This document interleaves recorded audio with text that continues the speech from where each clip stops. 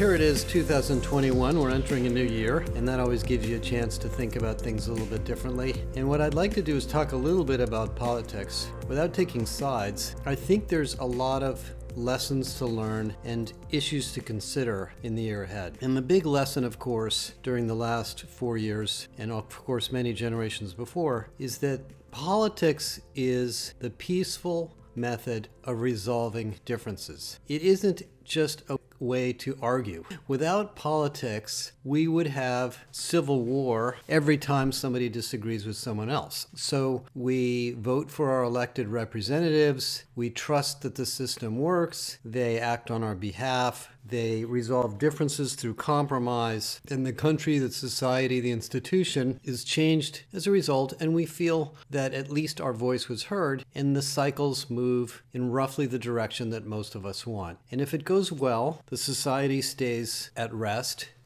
and the country evolves in a positive way. But it doesn't always go well, and we go through ups and downs in the process, and we just had 4 years of, I would consider to be downs, to be honest, but many people may disagree with me on that. But what's very clear about politics is a couple of things. First of all, people don't agree on issues. So as a business person or as a business, it's very dangerous to take sides. Although you may feel very personally responsible for certain things, if you do take sides, you may alienate a large percentage of your workforce, your customer base, or your entire stakeholder population. Now, some companies have taken side in politics, but most have tried to stay neutral, except being on the side of business in general. And there is obviously often an argument that the Republicans are more business-centric than the Democrats, but I don't really believe that's true myself. So that's a consideration for you. But on the personal side, people will come to work and talk about these things, so we need to give them a place to discuss them and in a free and policy-driven approach so that if a disagreement rises up, people in the workforce don't bring it into their work experience. But the bigger issue is number two, which is that we as business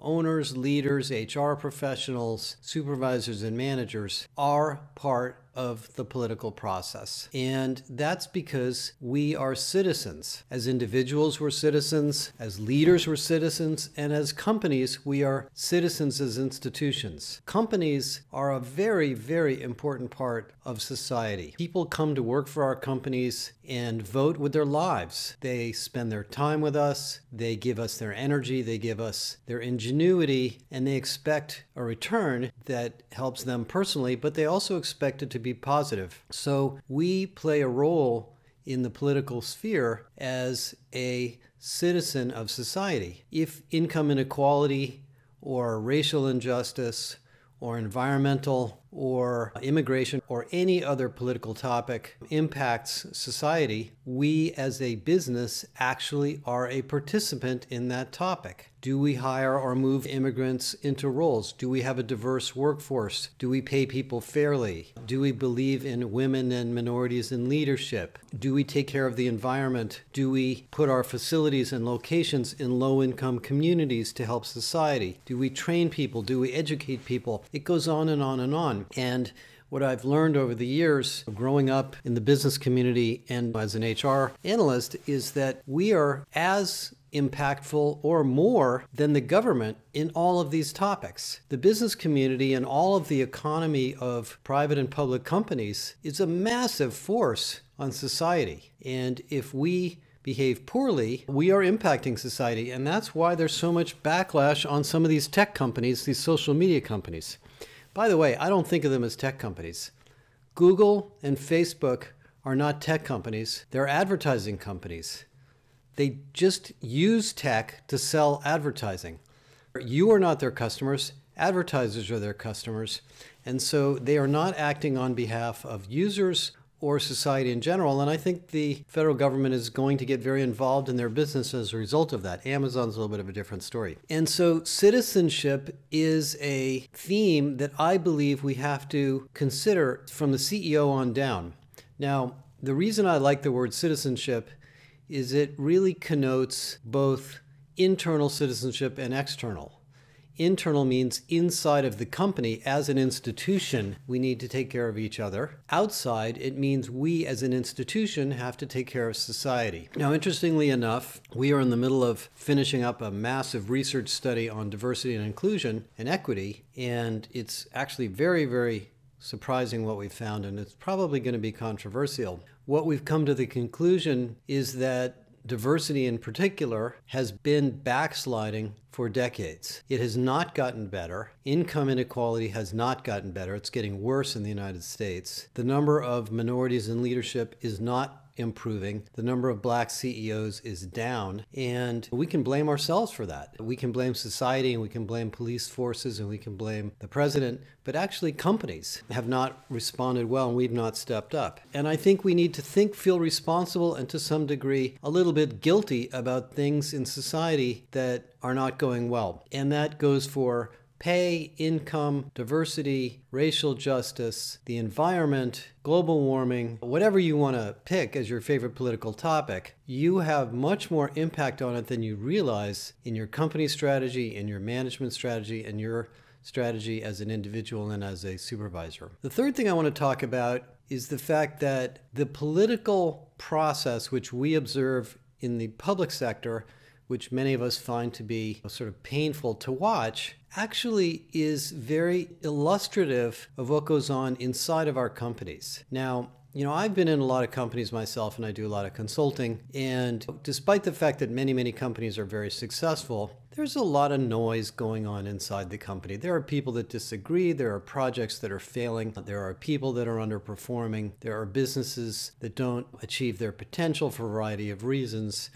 So you will have essentially many, many situations at work that are similar to the situations in the public sphere. There will be vested interests, people with more power than others that will make decisions on behalf of others, and sometimes they'll be accurate and sometimes they won't. And so we need a process very similar to the public process where we listen to people, we honor their opinions and perspectives, and then we use them to make collective decisions. Now, in the political world, the most successful countries have some form of collective thinking. The Norwegian and Swedish and countries in Northern Europe that have a little bit more of a socialistic attitude tend to have happier citizens. The World Happiness Study can prove that, and I can prove that to you, because human beings do thrive on social values. We do enjoy having friends. We do enjoy seeing other people be successful as well as ourselves. We like to give to other people. We feel a sense of common responsibility.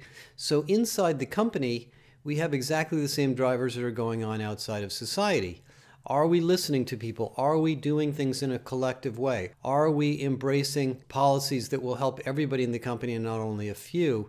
And am I helping you get your job done, and are you helping me get my job done? Those are very, very big topics that go on in companies all the time. And we get involved in them HR on a very regular basis on every policy we have. If the pay policy is based on individual goals, there won't be a lot of teamwork.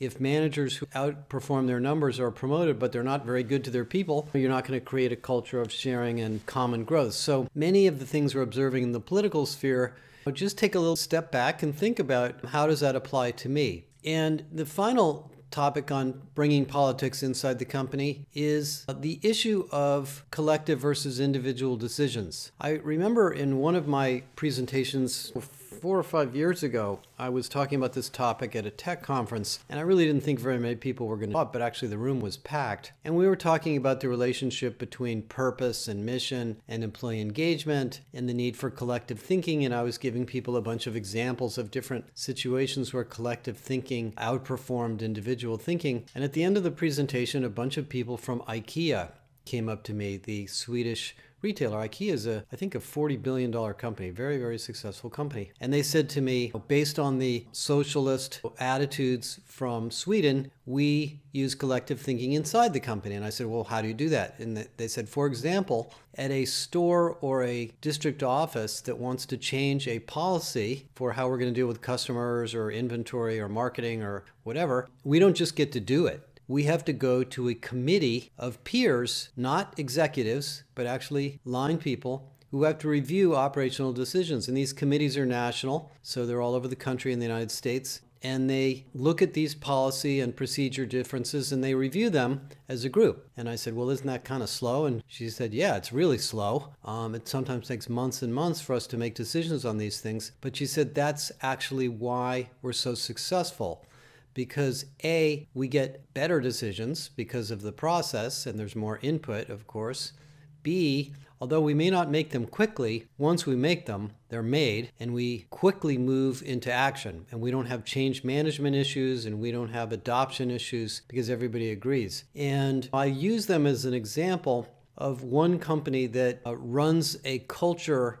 If you've ever read the Competing Values Framework on different kinds of cultures, it's more of a clannish culture where people want to get along and they want to contribute to the greater whole. And of course, IKEA also believes in the environment, and they believe in sustainable products, and they believe in making the world more beautiful and more healthy and safe. So this kind of collective thinking goes through their whole culture. And I think right now, because people are so tired of the political fighting and the anger and the discourse that's been going on in the public sphere, they're coming to work and they're looking for a refuge. So if your company isn't as collaborative as you'd like, if the collective thinking theme hasn't really stuck well at your company, or maybe you didn't design it that way, I think in this particular year, 2021, might be a good time to think about it. Because we're going to be entering a tight labor market this year. I have no question that you're going to find it harder to hire this year as the economy heats up. And so your ability to create a compelling employee experience, employment, and a positive experience is really going to be essential. And one of the ways to do that is to make sure people feel like they're being taken care of, that you're listening to them, and that they have a voice, which is exactly the problem we have in the political sphere. One more final point while I'm thinking about it. We spent a lot of time last year talking to hundreds of you about the pandemic response and well-being and leadership and learning and growth and careers and job mobility and workforce transformation. Many of you went through enormous amounts of work on all of those topics. And we did a series of research studies, and we're doing a lot of research now. And in every single study we did on pandemic response, the one we just are finishing on DEI, another one we did on employee experience, what we found is that among the many, many practices and ideas and innovations that companies are doing, the one that keeps scoring the highest as having the most impact of all is listening. And it sounds silly to even say that, but what we're basically learning is that only by listening will you understand what the right solution is. Yes, you as a leader might be very, very smart and very experienced and have all sorts of perspective on what the right answer may be, but you don't know what you don't know. And so this humility of accepting the fact that the answer may not be clear and that we need to get other people involved, and that we will listen and we will hear and we will pay attention and we will respond to people's input is really essential to the year ahead. It's interesting, in some of the books I've been reading about this year on epidemiology and response to the virus, a lot of senior public health officers talk about humility as a core strength of public health leaders, because these viruses are unpredictable and no one knows how they work. So you have to always be open-minded to some piece of information that you didn't expect. And that's basically the way business works. We are building and running and growing institutions and companies and large organizations that are, in a sense, combinations and collections of human beings with many, many different perspectives, many coming from customers and their own personal experiences inside of the company. That's basically what societies do. That's what political systems do. If you're able to harness that information and hear it in some coherent fashion, you will be an enduring company. You will grow, you will adapt, you will thrive during difficult times, and you will outperform your peers during good times. If you don't listen, you're kind of taking your chances. Yes, maybe you have a brilliant CEO or a brilliant head of tech or a brilliant head of research, and maybe that person really does hit it out of the park every time they come to bat. But I guarantee you there's things they're not hearing or paying attention to. And this goes back to really the principles of great design, the principles of great management and great leadership. Finding a way to listen and understand and pay attention to the data and the information and the signals coming from your employees who, by the way, are reflecting what they're hearing from your customers and supply chain partners, that is one of the most important things to do. I know I drifted a little bit from the beginning of the conversation, but that's really what political systems are all about. When I was very frustrated about the election, as many of you were, about all the things that were happening, and watching NPR one day, one of the senior political editors who just retired, Mark Shields, made a comment that one of the reasons he loved politics was that, as noisy and difficult and frustrating as it seemed to be, it was the best possible reflection of how to resolve differences and different opinions and different perspectives on the world in some organized fashion. And I was listening to him say that, and I thought, that's basically what we do all day at work. We are trying to make decisions that are the best possible decisions in every minute, every hour, every month, every quarter, and we never have perfect information. We have lots of data, and so I would just learn a little bit lesson from the political experience that we can both be good citizens, contribute to society in our organizations, and use the lessons of politics inside of our companies as well. I hope this was an interesting set of thoughts. I'm not going to get involved in actually what's going on in the political environment, but as always, I'm always interested in your feedback and comments. Thank you. If you like what you heard, please join the Josh Bersin Academy, the world's professional development academy for HR.